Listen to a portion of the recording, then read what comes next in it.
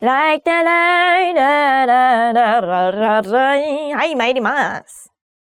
Hi everyone, welcome to Kanji time. Today we are going to do N4 Kanji. Let's go.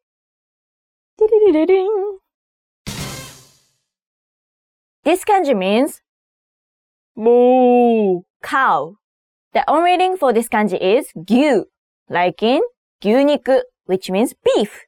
牛肉 beef. 牛肉 beef, 豚肉 pork, 鶏肉 chicken.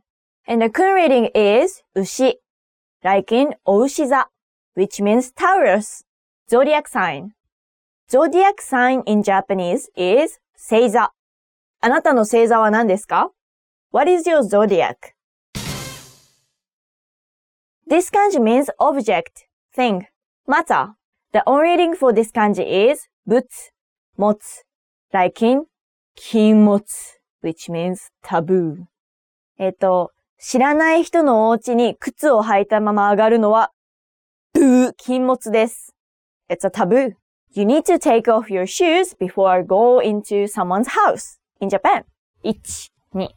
And the kun reading is 物, like in 食べ物, which means food. 食べ物 food, 飲み物 drink. This kanji means special. The on reading for this kanji is 徳, like in 特徴, which means merits, advantageous points. And like in 特待生, which means scholarship student. 頭のいい特待生。そんなのもわからないんですか？私が教えて差し上げましょう。This kanji means duck. The on reading for this kanji is 剣, as in 番犬, which means guard dog.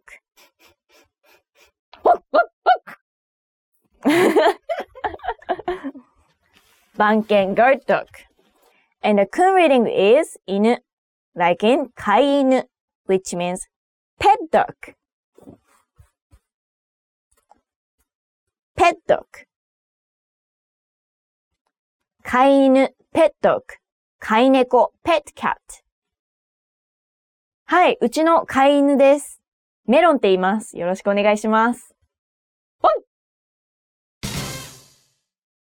This kanji means logic, reason, justice, truth, rationalness.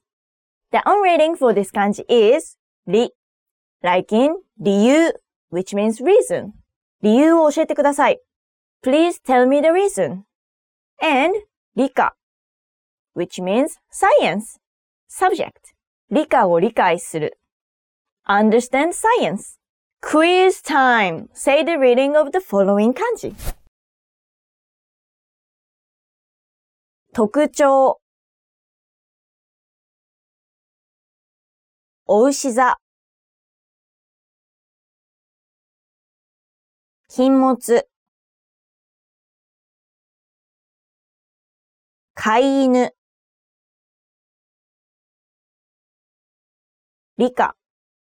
Now say the meaning of the following words.